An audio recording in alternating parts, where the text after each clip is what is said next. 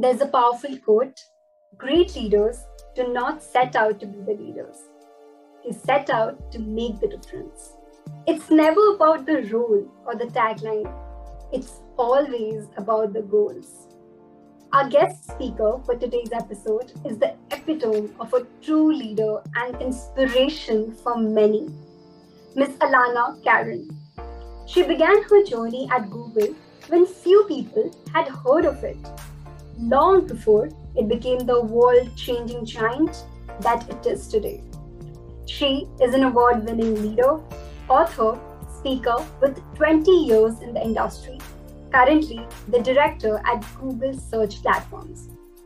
Hello, everyone. This is Nupur. Welcome to another episode of Ignited Spirits Presents Leadership Series. It was an honor to have the conversation with Miss Alana, know about her journey of leadership, her career transition, leadership roles at Google, her challenges, about her book, and the strong insights on women in tech, and of course, a lot more to take back. Bringing to you Miss Alana Karen's story, The Journey of Leadership. Let's begin.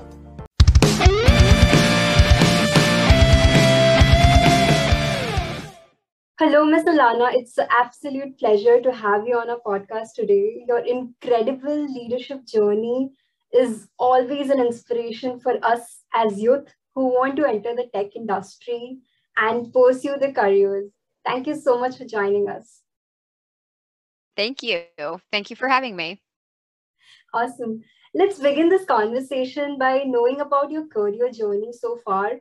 Your journey is very unusual for a lot of people and I'm very curious to know about it as well. Having been starting off as a history majors and entering into the tech world, which is totally contrasting. What made you take this step forward for this entire transition? I was in college, and while I was really more of a liberal arts type major, at least that's what they call it in the United States, where it was like French classes and history and some creative writing, I, on the side, was really interested in what was then just really coming about, which was web design and making websites and figuring out how you convey information on websites cleanly, how you pass information, all of that kind of thing. And I just ended up self teaching myself. There weren't a lot of classes when I was in college, not like there are now and widely available online. That just wasn't around when I was a kid. And so taught myself, started to use it for internships, and over time decided, oh, this is fun. I'd love to do this as a job. And this is actually a job that people are starting to have, which was a great development because I honestly did not know what I wanted to be when I grew up. So who knows what I would have done if that hadn't been happening at the exact same time. That's great Great. to know, ma'am, your perspective of not doing the typical tech role, rather the non-linear path that you took up, and taking that risk of doing something different and stepping up towards, something which was challenging and exciting at the same time. What were some of the initial challenges you faced in Google? I want to know. Also, I remember you speaking about the year 2017 specifically in one of the conferences to be the most challenging year of your journey. And if you could share some insights of that year as well with us. I think that in general, when I look back at the biggest challenges in my career, they often haven't just been that it was tough at that moment job-wise. It's because I was dealing with a lot at work. I was dealing with a lot personally. I was developing, I was growing up at the same time that I was figuring out my career. And along the way, and I've written about this on LinkedIn, there were lots of years that I found tough because of just major leaps, right? Like I had to figure out how to be a good manager. I had to figure out how, when I was a leader of managing managers, how do I make that leap to leading larger and larger groups? So there was always these like years that I can look back on now and be like, oh, like that's what I was going through. Like that was a major developmental leap and I just didn't even know it. And at the same time, I had a baby. At the same time, I did whatever it was that was going on in my life. 2017 is one of those years where I was going through a difficult thing at work where the product that I'd been a part of, Google Fiber, was continuing to go on, but the team supporting it was getting downsized. And so I helped a bunch of people that year find new jobs within Google.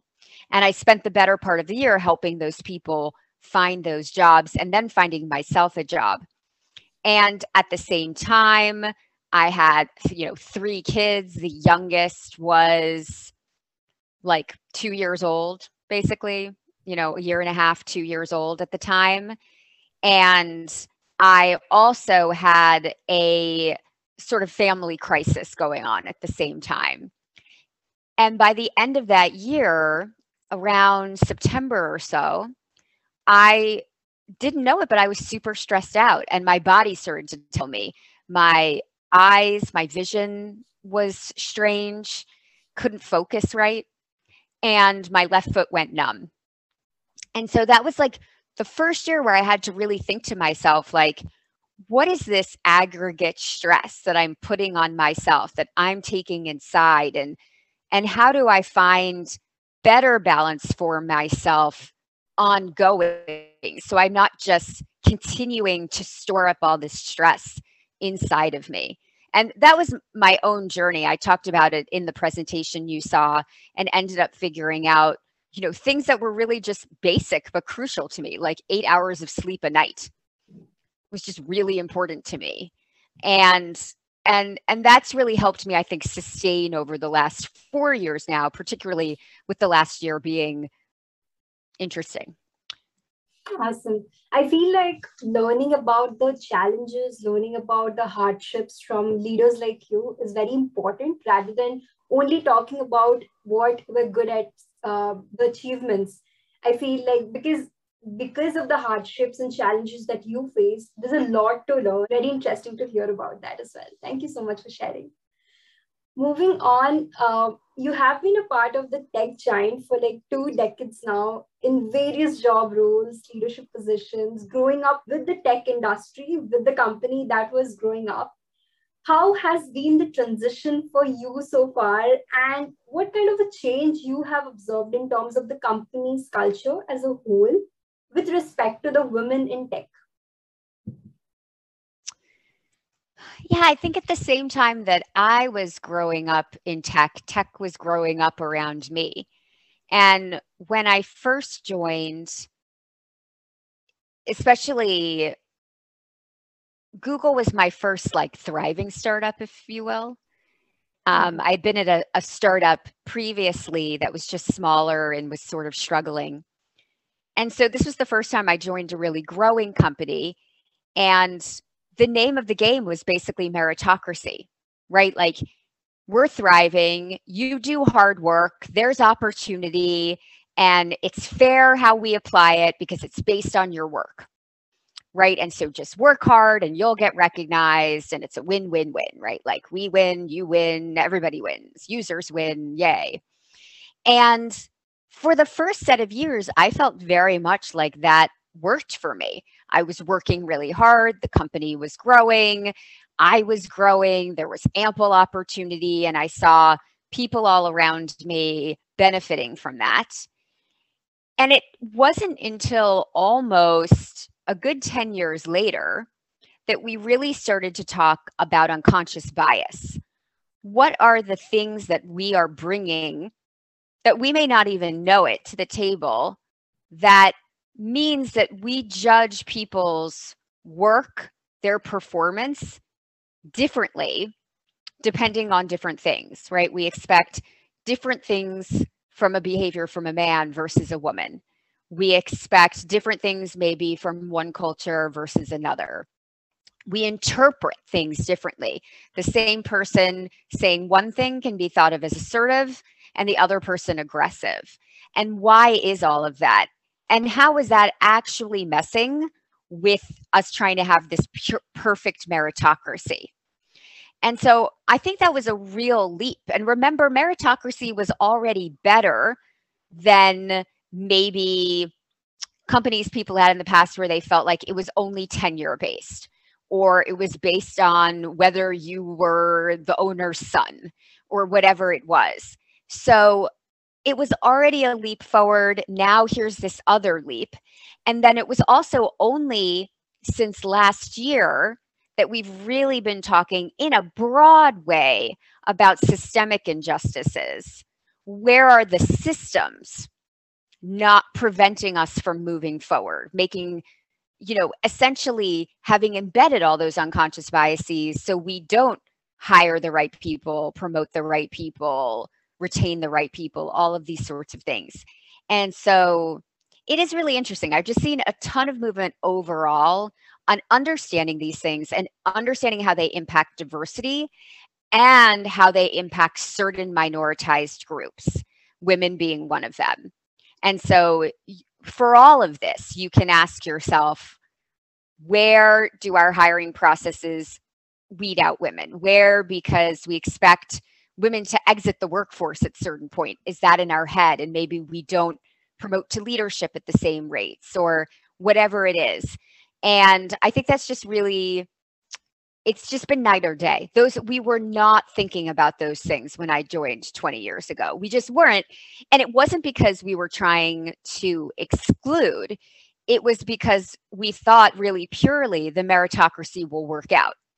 And it was only years later that we realized, oh yeah, but there's things along the way that you didn't realize it, but unconsciously interfere with that being true. And so you have to be really conscious and think about these things.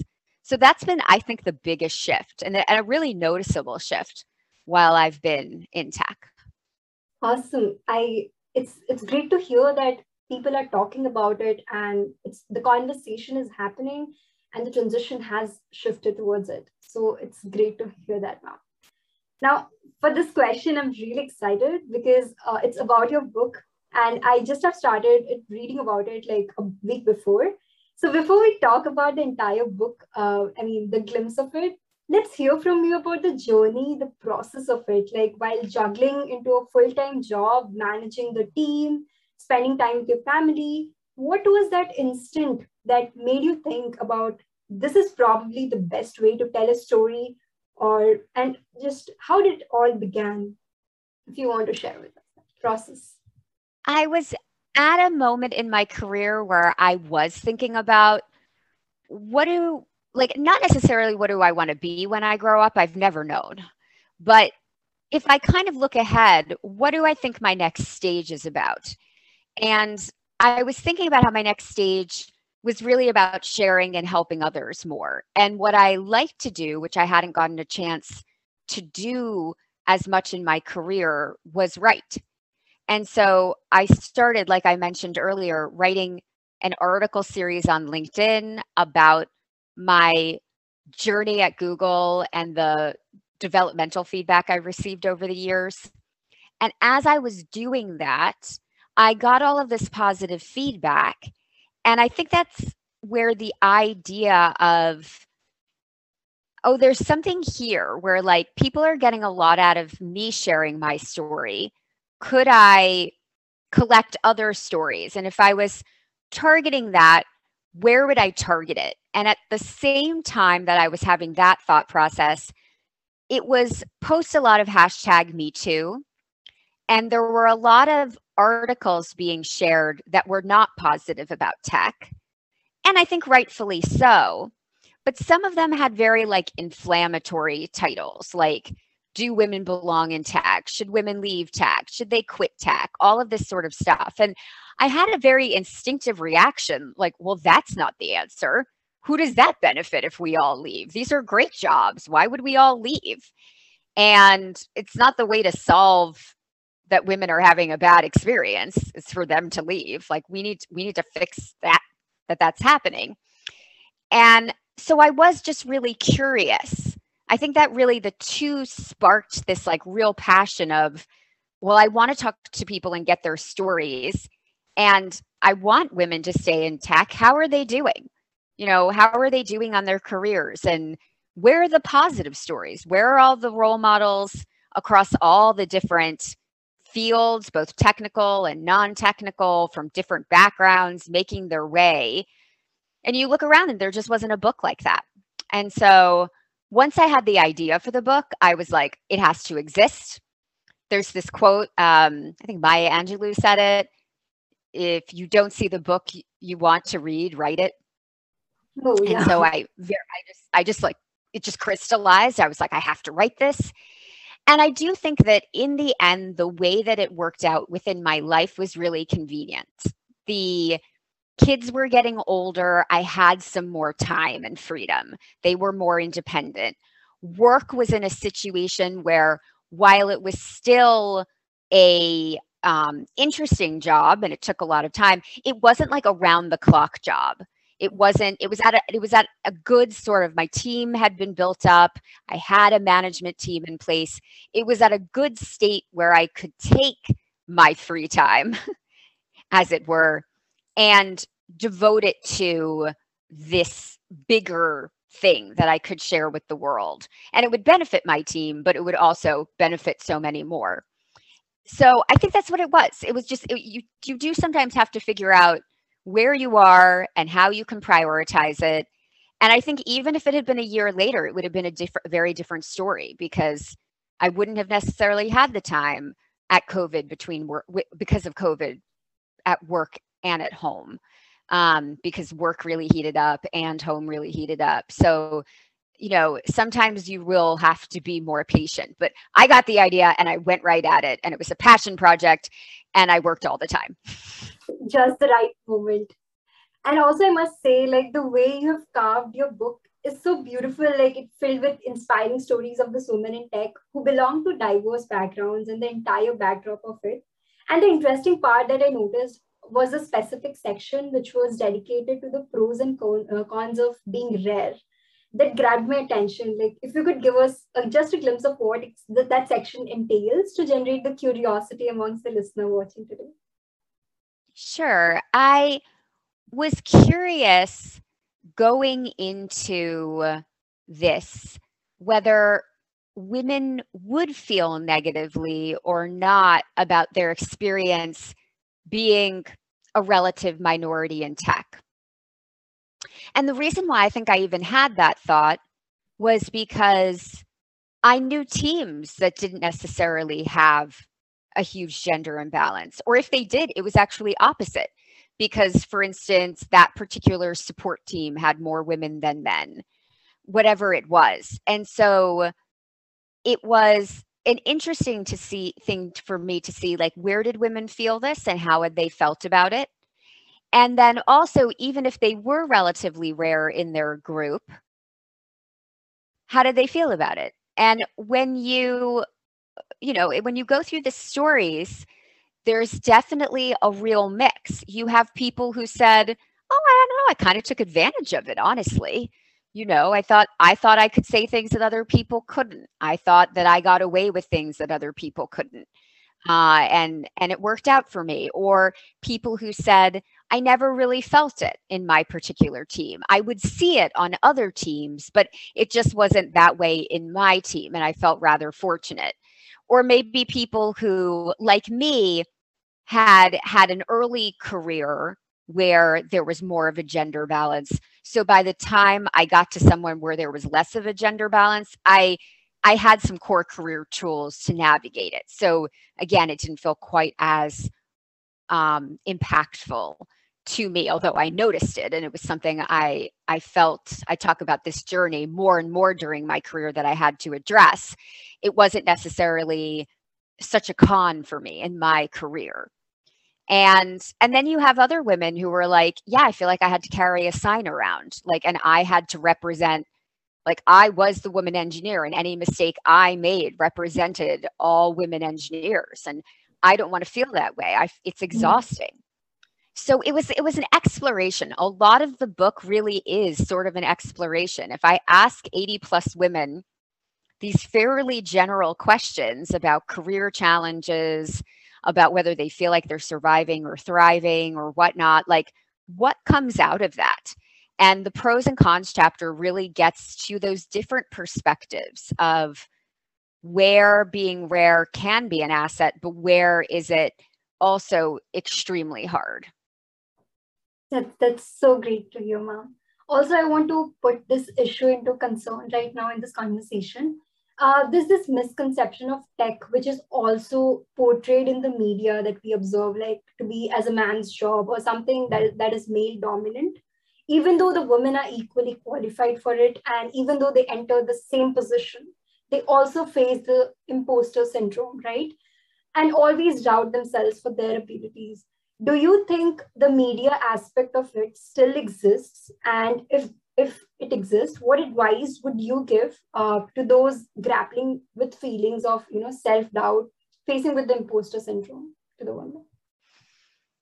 Well, I think that, I mean, I've noticed at least in US, like English speaking media, that often there's still this kind of idea of this like tech nerd, and that tech nerd often looks like a nerdy white guy.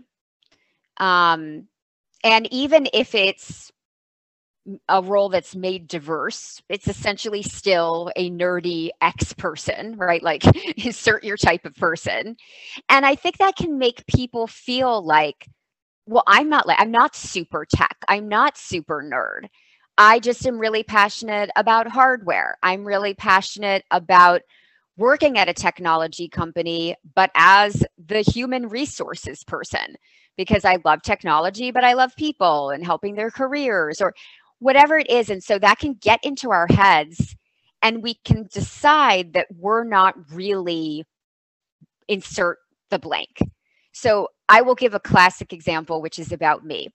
When I was going to write the book, one of the things I had to do was write a bio for myself, an external bio. And I didn't have a fancy bio. I basically had the kind of bio that was like, I did this job, then that job, then that job. But this was going to have to be a little bit more of the kind of bio where you market yourself. And so I partnered with someone I know who does this for other people.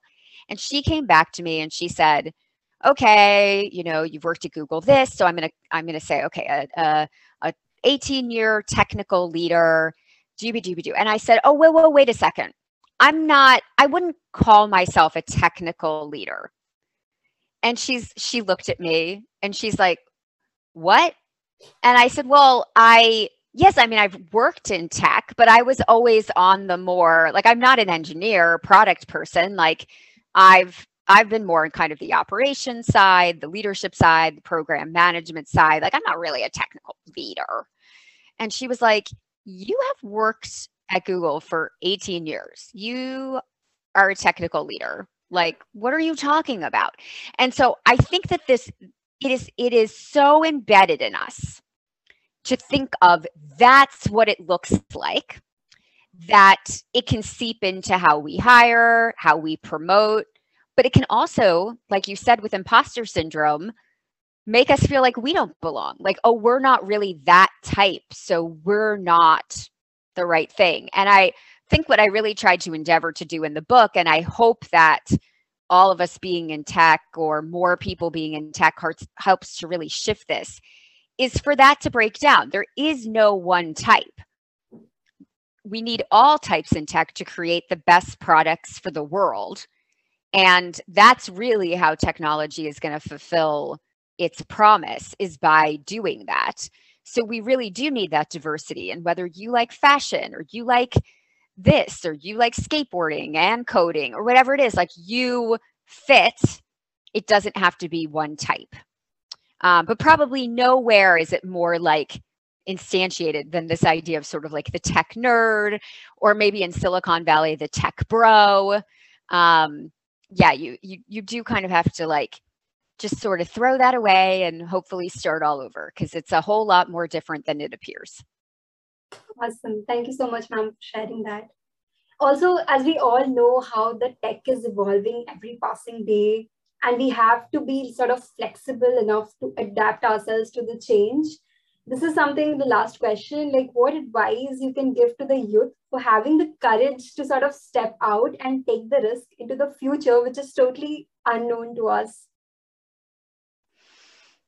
Well, I mean, it kind of depends. I think that for some people, that's super fun and super motivating. And for other people, that's really uncertain and just, frightening. I will say that while tech moves a lot and changes a lot stays the same too. Like the same basic things are true underneath it all, right? You need to figure out how to listen to people, how to understand their needs, how to collaborate as a team. And yes, over time, what exact product might evolve or the exact way you communicate. Is it, over instant messaging? Is it over email? Is it over video conference? Is it over some newfangled thing? Is it over Slack? Is it like, what is it? It might evolve over time, but the core tools, the really important tools about how you figure out how you learn and get things done and how you're effective and how you work with others, those you learn and you learn by doing. And bit by bit, you grow confident because you've got those tools. And I will say that while the change has been fast and relatively fast compared to human history overall, the core things are so similar in what I've dealt with over the years. I like to joke that I worked with I've worked at a technology company for 20 years and everything I do is people problems, right? It's like, yeah, the computers changed, but the people and the core things about the people kind of stayed the same. And so I think take comfort in that, even if you don't really thrive on that kind of crazy innovation. There's always things that you'll find or are your core skills that you can take advantage of that translate. And also, there's the great thing about the pace of change too is that if you get into something for a couple years and you just don't find that it sparks your passion, then you can apply them to a new area because things are growing so much. There's always going to be something new. So that's a huge pro of it too. Absolutely. Thank you so much, ma'am, for sharing your wonderful story and the powerful insights with us. It was an absolute honor to have you, ma'am, today. Yay. Thank you so much for taking the time and reading the book. I love hearing what people think about and what resonates. So feel free to connect with me on LinkedIn or reach out via my website, ilanakaren.com. And the book is available most places you can get a book. Awesome. Thank you so much. Thank you everyone for tuning in till the end. Don't forget to subscribe to our channel and for more such inspiring stories and learnings. Stay safe and stay curious. Thank you.